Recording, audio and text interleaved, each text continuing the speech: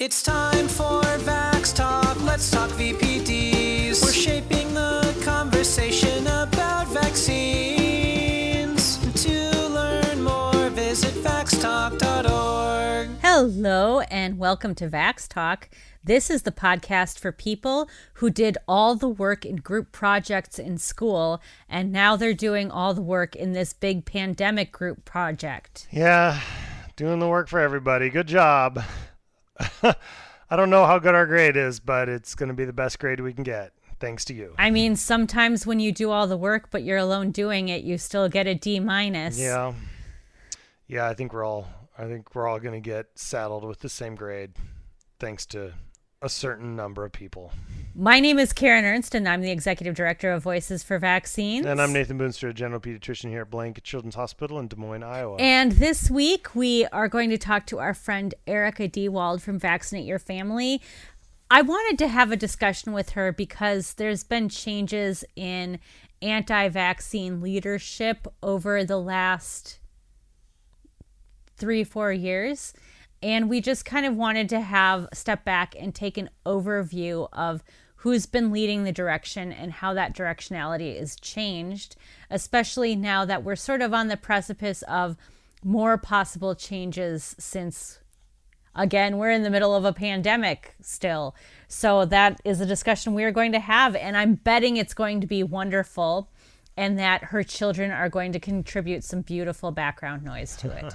It's really going to be worth a listen because everything that we have experienced in the last 10 plus years when it comes to the anti-vaccine movement has really kind of come to a head, and I think is kind of a prognosticator for things to come. So don't touch that dial. And also Erica is just a great public speaker and a great guest and a lot of fun, and I like her a lot. So she's worth listening to anytime you get the chance. But before we turn to that interview, of course, we want to do our own Around the Webses.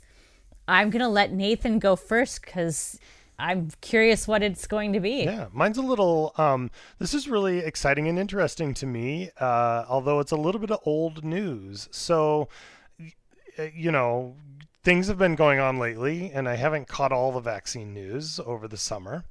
And so I was doing a presentation for a mutual friend of ours, presenting at a kind of a coalition of dental groups and talking about HPV vaccine. And one of the things historically when we've talked about HPV vaccine, we all know that it is FDA approved for the prevention of cervical cancer, of course, and then it also got FDA approved for the prevention of other cancers, particularly some cancers in males.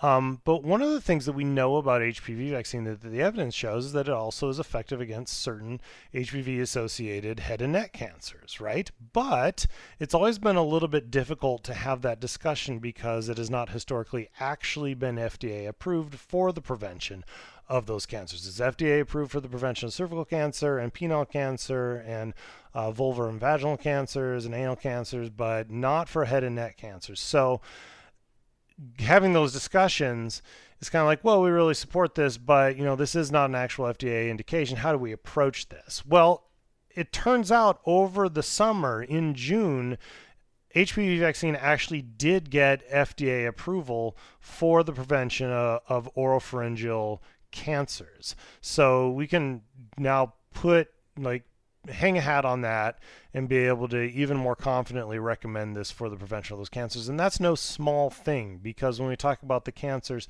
that HPV vaccine prevents, in males, a good hunk of those are head and neck cancers. And if you look at all the cancers that are caused by HPV, a good third of them are in males, and it's mostly head and neck cancers. So this happened over the summer. I believe my take on this is that it had just been more difficult, or Merck had not necessarily wanted to pursue the FDA approval for this indication just because it's a little more difficult to study, because unlike some of the other cancers, particularly cervical cancer, there's a lot of causes of head and neck cancer. So cervical cancer, HPV pretty much causes all of the cervical cancers, so that's very easy to study. It's just a little bit more tricky to study head and neck cancers when there are many different causes.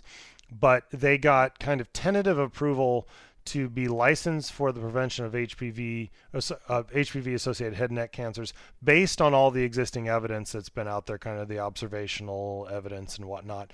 They are tasked with doing a trial now that will be followed to kind of prove it more succinctly for the continuation of that approval. But as long as that goes well, Gardasil is approved for the prevention of head and neck cancer. So that's my exciting news. That happened over the summer, and I didn't even realize it until I was working on this particular presentation. Well, that is important. One of the things is, I know it's really hard to prove that the HPV vaccine is preventing oropharyngeal cancers because there isn't a pap smear for your throat, to be blunt. That would be awful.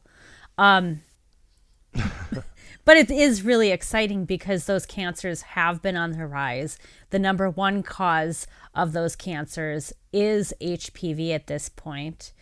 Although I just want to put a note in there that Eddie Van Halen recently passed away from throat cancer, but he was also a lifelong smoker. So it again, that sort of illustrates the difficulty you have proving how well the vaccine is performing in reducing those cancers, because could Eddie Van Halen have had HPV-caused throat cancer or tobacco-caused throat cancer? We don't know. But it's exciting. Yeah, it is. And it's just another good... I always like being able to give a full recommendation like that, where I can just say, without having to have caveats, yes, this will reduce your chance of head and neck cancers, because I think that's pivotal in talking to males about this, to talking to parents of boys about this, about why this is important, because you have such as wonderful as HPV vaccine is as a cervical cancer prevention vaccine. When we pigeonhole it like that, I think we do it a disservice. And I think it's very effective to talk with parents about the prevention of head and neck cancers, because I think that broadens their thought about the HPV vaccine and gets out of the kind of mindset that it's related to, that it has to do with sexually transmitted diseases and stuff like that that can be stigmatized. I think that that's super important. I do know a pediatrician who, when she starts getting a little bit of resistance from 11, 12-year-old boys about getting the HPV vaccine, will say, and it prevents penile cancer. And that apparently elicits a lot of cooperation from her male patients, as far as being like, okay, if you just stop saying penile, I will get this vaccine. Well, and also genital warts, because I think that although a teenager may not really be thinking about cancer later on, thinking about having warts on your penis right now is not something that any teenager wants to think about. So that's something to not forget for those that are out there that are counseling people about the HPV vaccine. That is an important thing to bring up, because we're talking about some significant quality of life effect if you don't reduce that risk of penile warts, of genital warts. And I never want to diminish how important vaccines in general are around quality of life. Not being hospitalized, not being sick, those are all worthy reasons to get vaccinated. Even if you get the flu and you don't end up in the hospital, but you just don't want to get sick. I mean, why not? I had one kiddo, I've told this story before, who got rotavirus, didn't end up in the hospital. We didn't even have to go to the doctor. I just called them about 4 or 5 times as I was counting diarrheas a day, and we never broke the threshold. But even then, when his younger brother was able to get a vaccine because it became available, I broke down in tears, because oh, thank goodness we don't have to go through that again. Disease is terrible, even if it doesn't kill or hospitalize you. It's bad. Yep. And that's another good reason to wear your mask and distance and buckle down, which I have a feeling may segue into what you want to talk about today. Interesting you should mention that. But there was exciting news, albeit preliminary, out of Pfizer's clinical trial, that I guess there were 44,000 people in the clinical trial of their COVID-19 vaccine.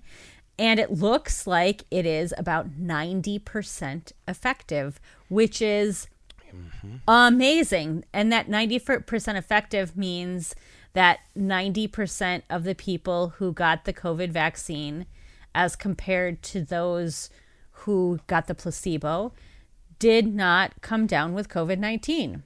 It's probably a little more complicated than that. I'm certain I'm oversimplifying it. Yeah. But that's the basics of it. And with that large sample, I feel fairly confident that it's going to be an effective vaccine at preventing completely disease. Now, as I've talked to Dr. Offit about this before, about how it is easier to prevent severe disease than mild disease. And that, that's what our flu vaccine does, is that it prevents severe disease really well and mild disease less well, although it doesn't completely not prevent mild disease. So when we're looking at a vaccine that prevents mild disease, as this COVID vaccine from Pfizer looks like it's doing, that's really exciting, because you have to assume, maybe you can correct me if I'm wrong, you have to assume that for the 10% who might get it, sort of like the chickenpox vaccine, you would assume it would be a milder course. Yeah, I think that's a reasonable assumption. We don't have all the data reported yet. In fact, I don't think we have any specific, reported data to review. This is from a release that they provided, but it is extremely promising. It gives me this kind of in combination with other recent events, gives me a little bit of hope here for the future. And I've been saying for months, let's wait until the information is in. Let's not get worried about whether you will or will not get a coronavirus vaccine. Let's wait until the experts recommend it. Let's wait until we know all the information on it. But this should give people, I think it is something that should reassure us, because if we had a vaccine that was showing 50% effectiveness or 60% effectiveness, I'd still want to get that, assuming it's safe. But that's going to cause a lot more hesitancy. If we're looking at a vaccine that can clearly reduce COVID rates at that level, that is huge.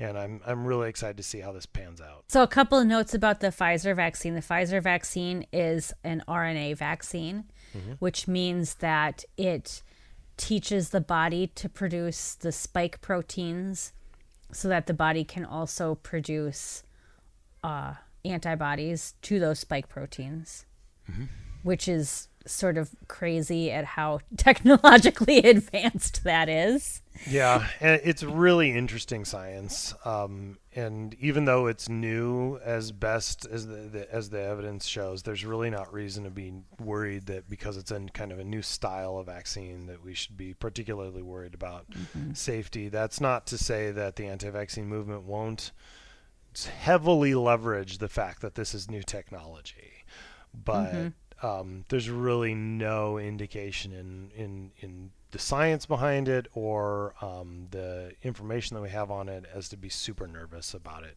being a new kind of vaccine.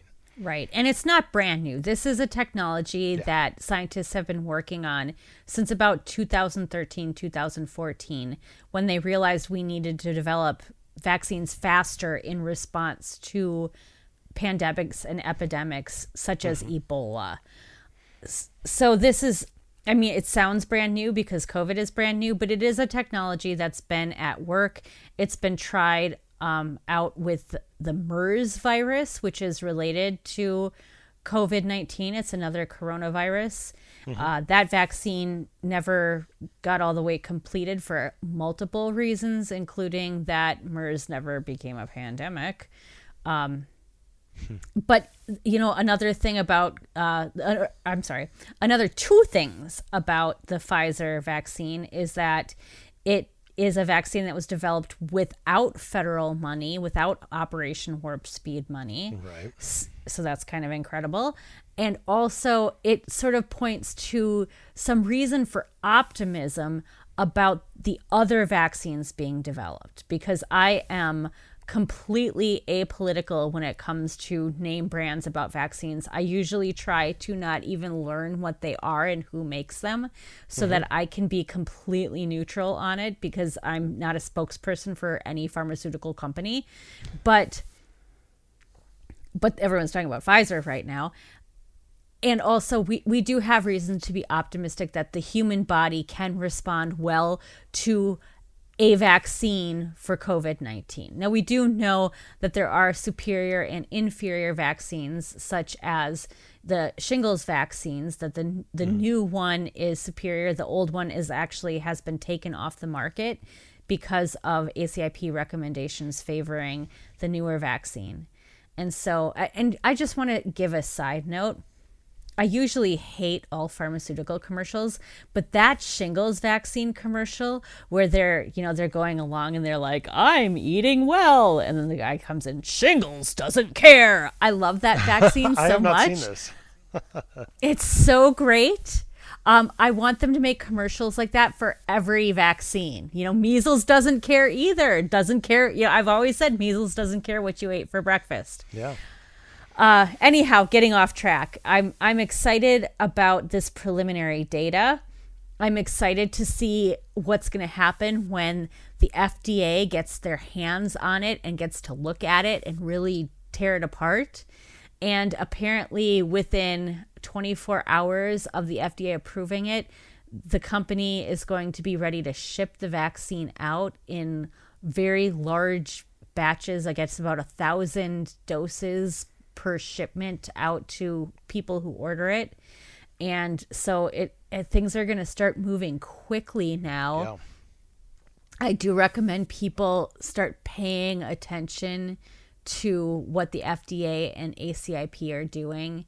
It's going to start moving quickly. So whatever your reliable news source on this is, of course, I also want to say, no matter who you are, get your information from a news source and then check another news source. At least double check everything you're learning, even if you're a safe consumer of news and you don't go for the more salacious news outlets. Still double check things and rely on our trusted experts that listeners of this podcast know well.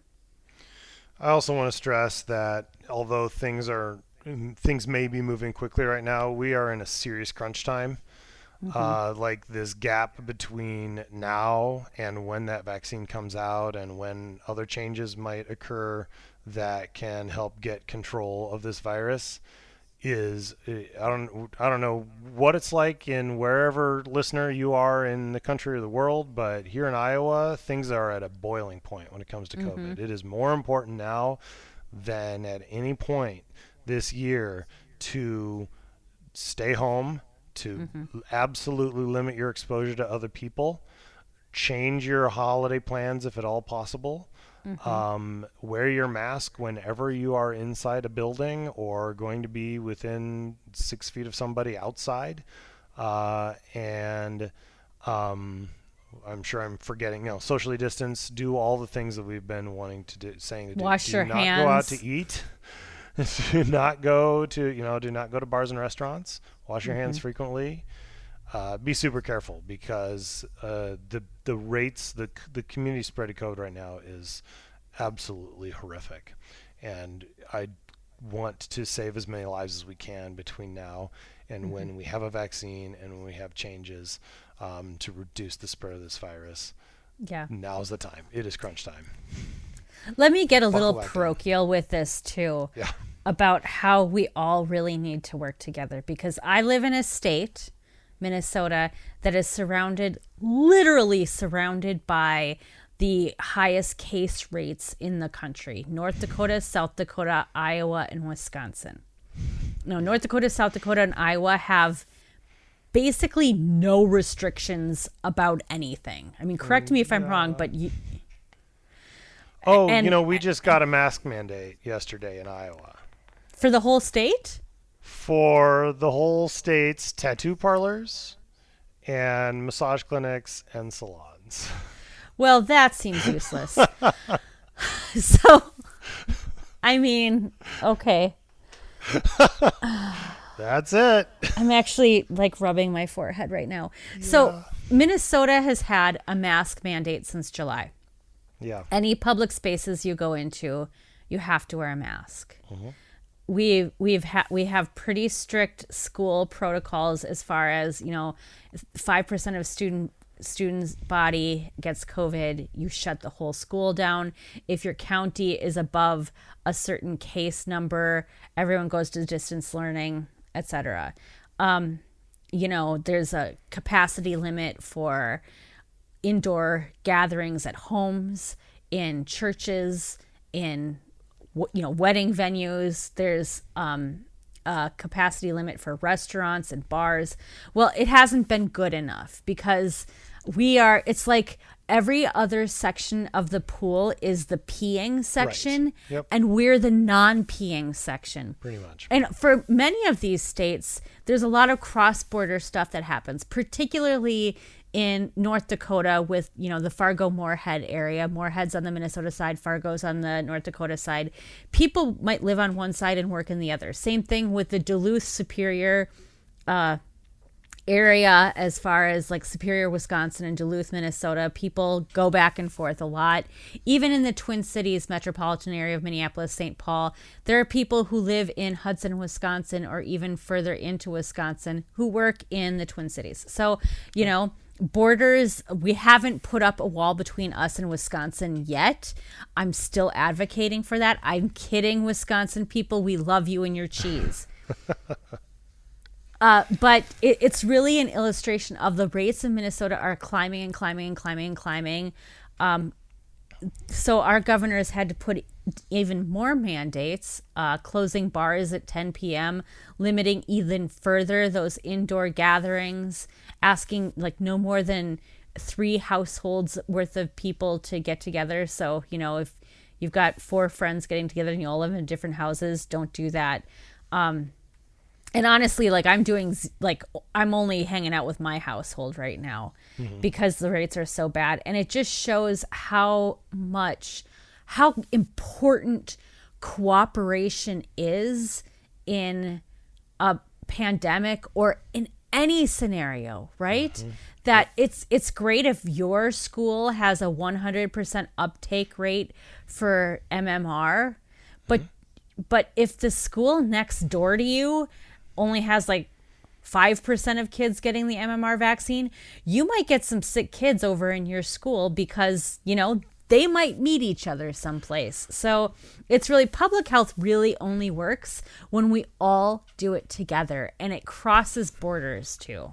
It really is an illustration or kind of a larger example of what we've said, and I think Dr. Offit frequently says, where he talks about how if you're a vaccinated person in an unvaccinated community, your chance of getting whatever disease, measles, is higher than if you're an unvaccinated person in a vaccinated community. And so many of us that are, places where there's mask mandates or whatever, we're essentially, assuming there's good compliance, you're still a vaccinated person in an unvaccinated community. When there's a lot of spreading disease around, your vaccine can only do so much. You still got that hard % chance that your vaccine didn't work, and also sometimes the amount of exposure and the viral load and the frequency of that affects that efficacy. Same thing is true about, mask wearing and distancing. Like if there's just a lot of exposure coming in and you're Minnesota and we're all bringing it into the state over and over again, you can only do so much before it can start spreading more.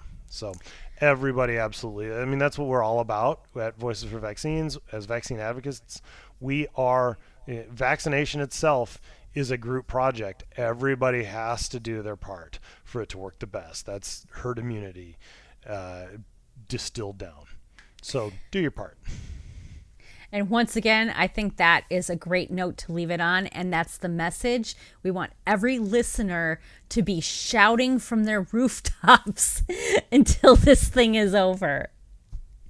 One last thing I want to leave us with before we go to our interview with Erica, and that is that Voices for Vaccines is working to free up some of my time editing this podcast. If anyone has ever edited an audio anything before, you know it's incredibly time consuming. Right there, edit that out. Yeah, that's going to take you like an hour to edit that part out right there. Right. It's incredibly time consuming. Yeah. And so I started a little fundraiser over on mightycause.com to ask for people to be monthly recurring donors. You know, I just need a few more people to donate. I mean, really, like 3 more people to donate $10 a month. And then I can have hours of my life back to work on, the projects I'm working on with coalitions and the motivational interviewing in low and middle income countries project that I'm working on. All those like big non-podcast things I'm doing. So please go to mightycause.com, search for Voices for Vaccines, and you'll see our various fundraisers. I'm also going to be starting another fundraiser there. But I want to thank right now Allison Haygood and Liz Dietz, who are both monthly recurring donors who are helping me to get this podcast edited. So thank you to them. Love both of you guys. Super loyal friends. Not only friends of the pod, but friends of me personally. So thank you. Mm-hmm. And me. And you. You're both They're of my us. Friends. When we come back, we're talking to Erica Dewald from Vaccinate Your Family.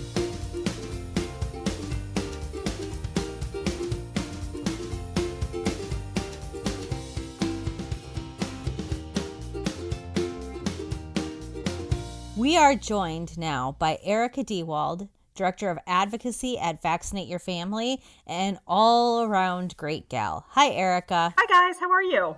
I am okay. We brought you here today to talk about the shifting and changing face of the anti-vaccine movement, the modern anti-vaccine movement, of course, because you've really been following the anti-vaccine movement for a number of years. So can you tell us a little bit about how the modern anti-vaccine movement got started in the 1980s? Basically, in the 1980s, what first made people become afraid of vaccines? Sure. So back in the early 1980s, there was a show on NBC that first suggested whole cell pertussis vaccine was somehow involved with brain damage or inflammation or swelling of some variety. And there was a woman watching the show that night by the name of Barbara Loe Fisher. And to her, that story sounded similar to what had happened to her son after he had received his whole cell pertussis vaccine. And so Barbara Loe Fisher got together with a couple of other parents who thought that their children had also had an adverse reaction to the vaccine and formed a group called Dissatisfied Parents Together, DPT, which is very clever, right? Because the vaccine was named DTP. And they work with the government, work with pharmaceutical companies to move away from a whole cell pertussis vaccine to the acellular pertussis vaccine that we use now. But unlike other vaccine advocates like John Salamone, who worked, for example, to move us from oral polio vaccine to an injected polio vaccine, Barbara Loe Fisher and her team didn't pack up and go home. They continued. They continued to posit that vaccines caused all sorts of conditions that people had never considered before. And when I say all sorts of conditions, I mean everything from allergies to HIV. And in the late 1980s, 1986 to be specific, Congress was looking at all of these lawsuits that were coming out of these supposed connections between whole cell pertussis vaccine and various injuries. And pharmaceutical companies were dropping out of the vaccine business. We were down to just 2 vaccine companies after we had had quite a few in years past. And so Congress sort of looked at this and said, we've got to do something to save vaccines. We need to be able to vaccinate children. What can we do? And they introduced something called the National Vaccine Injury Compensation Act. And this created what's commonly known as the vaccine court, where anyone who feels that they have been injured or a loved one has been injured by a vaccine can get easy, quick compensation.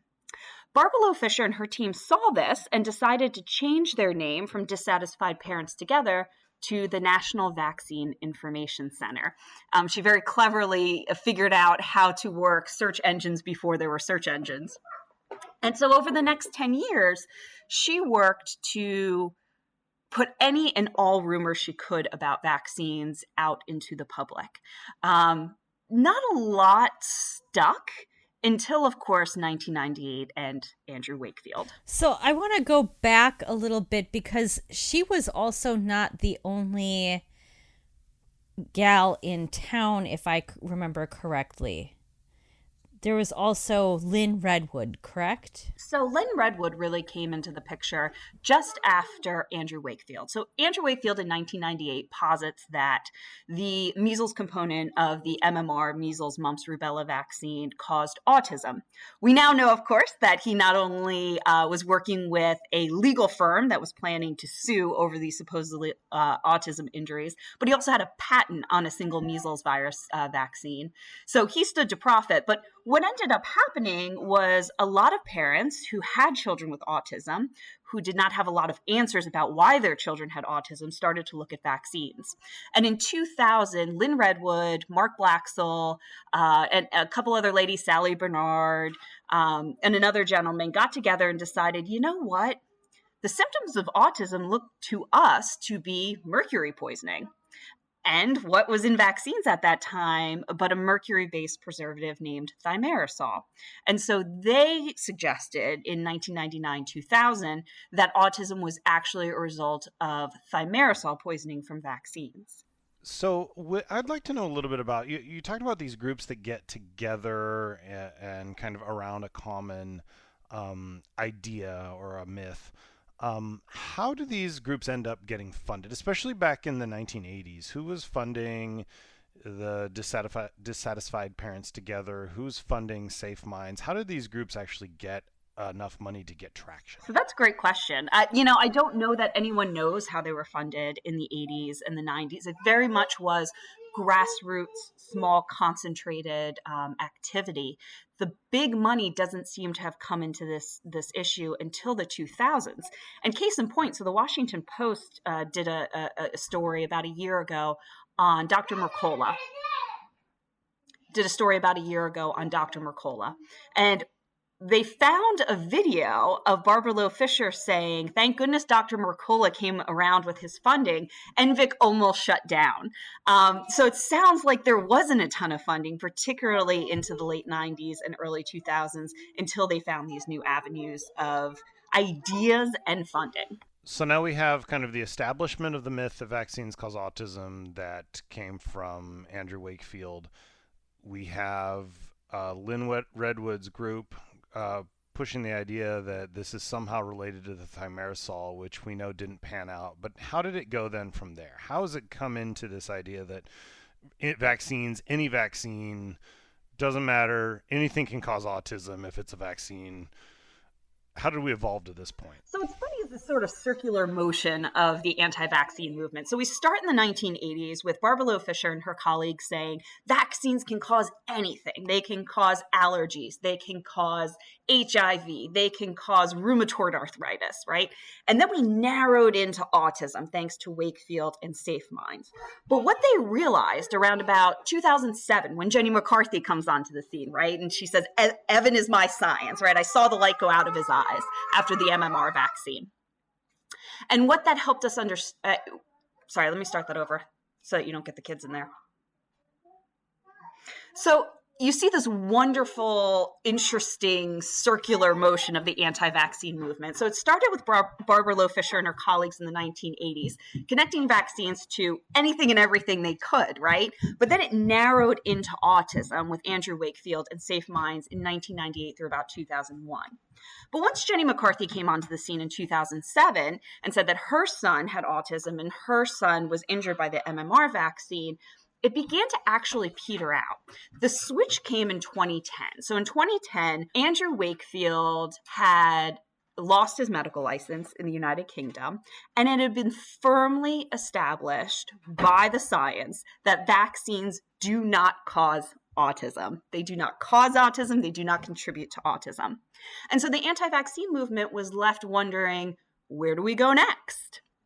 We're not listened to when we talk about autism. What can we talk about? And so Mark Blaxell, who was a member of Safe Minds, came up with this idea of, what if we talk about the fact that vaccines are causing our children to somehow be less healthy, right? So if you look at the data recently, it seems as if there is an uptick of things like allergies, ADHD, autism, right? What if we expand out and create this umbrella? And so that's what they did. In 2010, the Canary Party was formed by Mark Blaxell, Ginger Taylor, and a few others. And they attempted to expand the conversation. Although whenever they did get a platform, they, of course, ended up talking about autism. That didn't really take off either, right? Because people saw through it. So they thought again, what can we talk about this time? That's when health choice came into the picture. Well, shouldn't you be able to choose whether or not you get yourself, your family, and your children vaccinated? That had a little more staying power. However, what ultimately took effect was, so while you have Mark Blaxell talking about health choice, you had National Vaccine Information Center and Barbara Loe Fisher, because they're still around, you have them talking about parental rights. And so about 3-4 years ago, you see these two movements pushing forward. Shouldn't you be able to choose versus shouldn't you have the right as a parent to do what you want with your child's health? So a lot of this stuff was taking place in the 1980s and the 1990s and the early 2000s. I am fortunate enough that I had my first child in the early 2000s before something very important happened, and that was the widespread usage of social media.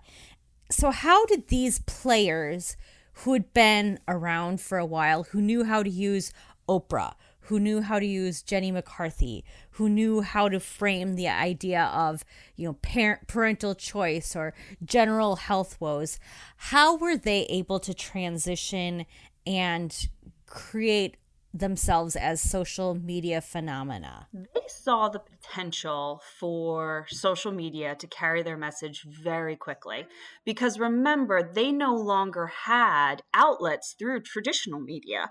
Newspapers weren't covering them anymore. News channels weren't covering them anymore. And so when social media came out, I think groups like Vaccinate Your Family immediately saw an opportunity to reach out to the average person, reach out to the public. But we didn't need the channel the way they needed that channel. And so they jumped on it. And they were working together to figure out, what are the messages that are going to resonate? How do we get those messages out more quickly? They were also more attuned to things like advertising on social media. The fact that you could buy an ad buy on Facebook for relatively few dollars, right? And really get your message out there. So it was a matter of need in their case that made them more attuned to the opportunity. So now we are in this social media environment. Who has emerged as the quote unquote leaders? Who's in charge now? So when we think about who's in charge online, I think you have three strong voices. The first still being National Vaccine Information Center and Barbara Loe Fisher. They've done an excellent job maintaining their share of voice online and off. But I think we have two relatively new players. So the first is Robert F. Kennedy Jr.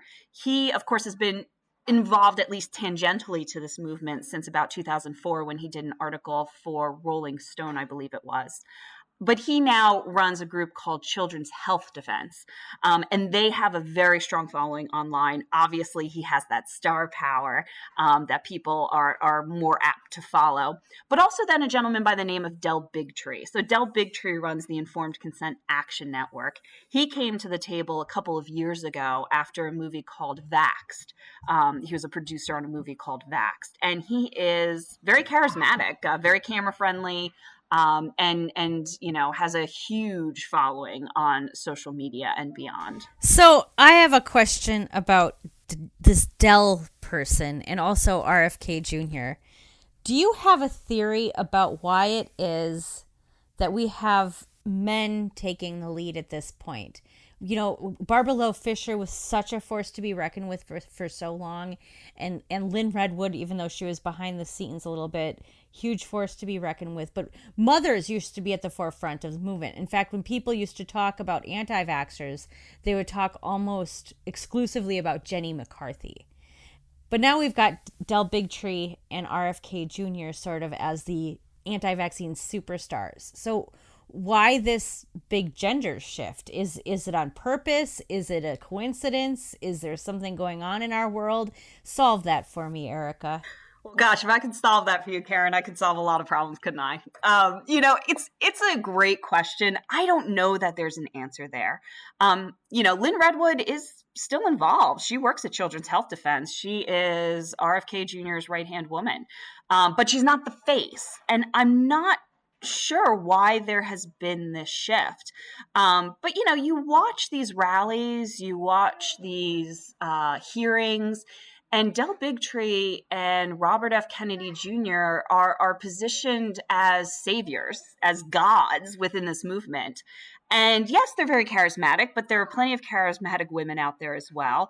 I can't give you a firm reason of why, other than the mothers in the movement have allowed it and have pushed these two gentlemen forward themselves with their support. How about Andrew Wakefield? Is he still I know he's around, but how involved is he with these groups, and what's his kind of approach to whatever he believes these days? Wakefield's an interesting character. He's still very much out there. Wakefield now views himself to be a filmmaker. After the success of the movie Vaxxed, he has gone on to make an additional film about the Vaccine Injury Compensation Program. And he is orbiting in different areas. Ever since he got together with Elle Macpherson, the former supermodel, he's been doing more of the general natural health circuit than necessarily vaccine specific, but he's still very much involved. I mean, they use him as star power when they're doing a big event. For example, last November, there was a big rally in Washington, D.C. For the first time, the groups came together.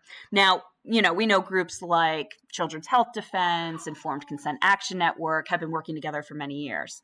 But this was the first time they appeared with the National Vaccine Information Center. And their big fundraiser at the end of the day was, give us money and come have dinner with Andrew Wakefield.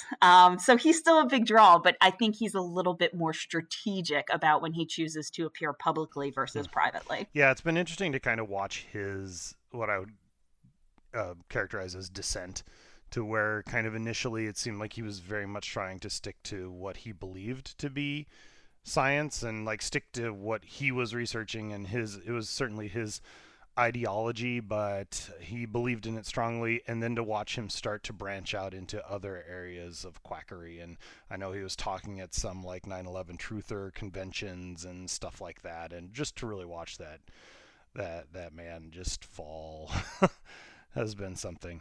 The other question that I am interested in these leaders is RFK Jr. Do you have a sense of how he got started in this issue? I understand kind of the chain of Del Bigtree getting involved because of being in that doctor's show that got involved with some of that debate. But how did RFK Jr. end up in this mix? I believe RFK Jr. has said that he knows someone who has been affected by autism. I will also say his connection is probably through Mercury. So RFK Jr. is a well-established, long-standing environmentalist, and one of his key issues was mercury. So Children's Health Defense actually started as a group called the World Mercury Project. It was founded by a young man who believed that he had been injured by thimerosal in a flu shot. And he made a documentary all about his journey to figure out, what was wrong with him, why there was still thimerosal in certain flu vaccines, and what people thought that could or could not do to people. And so, RFK Jr. got involved. He took that organization from the gentleman who founded it, with his blessing, of course. I mean, it's not like he stole the organization, but he took that over under his own auspices. And after a couple of years of continuing to run that as World Mercury Project, they did the name shift a couple of years ago. Children's Health Defense, obviously being close to Children's Defense Fund. And again, sort of brings them up in the search engine results, right? But it's never been totally clear beyond that, beyond the Mercury connection, what his interests are other than he believes himself to be a crusader. I have a very important question about this sort of Hollywoodization of the anti-vaccine movement, branching out into movies and into podcasts and YouTube shows and all of this stuff. My question is our podcast better than Del Bigtree's? 110%. Absolutely. I will say on the Hollywood side, it makes sense that this has become a big issue in Hollywood because what's the greatest story you can tell? Saving children, right? That is the best storyline of all storylines.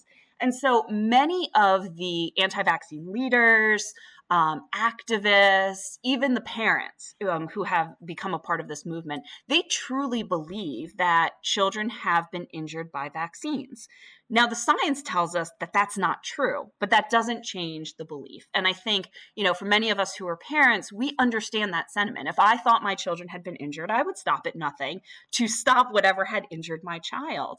And so it's an appealing idea. I think we also have seen, thanks to the political process as well as scientific process, Americans love a good conspiracy theory. So it's this wonderful merging of, there's this huge conspiracy against our children and one man has stepped forth to save them all. It's good. It's good Hollywood. So where are we now? Are we at a disadvantage as far as the anti-vaxxers and their big personality, Hollywood, she frou-frou, moneyed? I mean, we should probably talk about the money too and how they're funding all of their work. Is the pro-vaccine world behind what the anti-vaxxers are doing? No, I would like to think we aren't. Are we underfunded compared to the anti-vaxxers? Absolutely. We are at a disadvantage monetarily. However, most people support vaccines. Most people vaccinate their children. Do they have questions about vaccines? Sure. When you have 50 car seats to choose from and someone tells you this is the only vaccine schedule to use, you're going to have questions about that as a parent, and that's okay. But once parents get those questions answered by doctors, by groups like Vaccinate Your Family and Voices for Vaccines, they realize that vaccination, according to the ACIP recommended schedule, is the right thing. And so we have the people on our side. The question is the volume. And that's where social media comes into play. The anti-vaxxers are not in any way shackled by the truth or by facts, right? So they can say whatever they want about vaccines. They can say whatever they want about organizations like mine, whereas we have to take that 12 to 24 hours to get to the root of whether there's any tiny little seed of truth in what they're saying and figure out how to refute that. So in that respect, we're certainly back on our heels, but there's so many great folks out there, like both of you, who are putting the truth out about vaccines every single day and pushing back against this disinformation. And I think, now with, unfortunately, the coronavirus pandemic, I think people are finally understanding again the dangers of infectious diseases and the importance of vaccination. And so while we're in this moment where folks might not know whether or not they're going to get a coronavirus vaccine because it hasn't been approved yet. We don't have the data to know whether or not we would get that. We are at a point where we're understanding the importance of vaccines. I want to mention, because I think it's adorable, but also because I think our listeners at this point might be curious. We are, of course, on month 97 of our pandemic. And you are working from home, and because of the pandemic, both of your children are at home, and that's what we're hearing. But also in and amongst this pandemic where our lives have changed drastically, I have been asked the question a number of times whether or not that's going to make the anti-vaxxers go away, or how is this all going to wash out as far as like where's the needle moving to. And I don't have a good answer because we're so in the midst of this. It's like recording a podcast with your children all around you. You're not sure how it's, what's going to happen next. And by the way, your children are adorable. But how do you think this is all going to wash out? I don't have a good answer, but I usually give a guess at it. What's your guess? I think where we will end up depends on how the COVID-19 vaccine pans out. This is a really fantastic opportunity to educate the public about how vaccines are developed by, in many cases, the pharmaceutical companies and or academics, and then how those vaccines are approved, what FDA looks at to determine whether or not a vaccine is safe and effective. And then finally, how the Advisory Committee of Immunization Practices, which is an independent board of experts that advises the CDC, how they make recommendations on who should get a vaccine and when. So if we do all of that right, and if these vaccines, because I'm sure there will be more than one vaccine at the end of the day, if these vaccines allow us to get back to normal or somewhat close to normal, people will be able to look at it and say, wow, this process works. Vaccines are great. If parts of that fall down, we might lose our opportunity. But I also think simultaneously, while we're doing the good work needed to get these vaccines, safe and effective vaccines, to the public, the anti-vaccine movement is starting to align themselves with some really questionable characters. So a lot of the anti-lockdown, anti-mask rallies featured anti-vaccine messaging alongside anti-government, militia-esque messaging, white supremacist and racist messaging. So I think they're headed down a path that will make them questionable in the eyes of many people as well. So we just have to continue to watch those two paths. And all we can control is making sure that, we continue to be as transparent as possible about what's happening in the approval process. That's a great answer as far as where we're going. We're rounding the end of our half hour together. I just want to ask you if you have any other predictions or thoughts you'd like to share about the future of the anti-vaccine movement. I think the anti-vaccine movement will continue to be light on their feet, take advantage of new technologies, even if in some wonderful world where Facebook decides they're going to start censoring and banning people, which I don't think will happen. Even if they did, I think, the anti-vaccine movement is quick to adjust, to prey on the fears of parents. And so I think, we just have to continue to do our part to reach new audiences, get the message out there that vaccines are safe and effective. It's in the best interest of you, your families, your children, etc. And continue to support great groups like Voices for Vaccines and Vaccinate Your Family. Nathan, did you have any last questions you wanted to ask?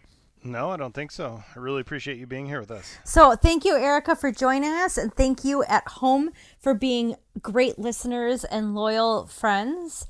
Erica, do you want to tell people where they can find more out about Vaccinate Your Family? Yes, please check us out, vaccinateyourfamily.com. We are on Facebook, we are on Twitter as VaxYourFam, and we're on Instagram. So check us out on all of those platforms. But are you on Parler? What is that? Yeah, this is the first day that I heard of Parler. I was just looking at Twitter and I'm like, oh, Parler is a thing now. Yep, the anti-vaxxers have been on Parler for a couple months now. Somebody posted a meme that was like, my friend, I'm leaving, I'm going to Parler, and then me, and then a picture of King George from Hamilton saying you'll be back. All right.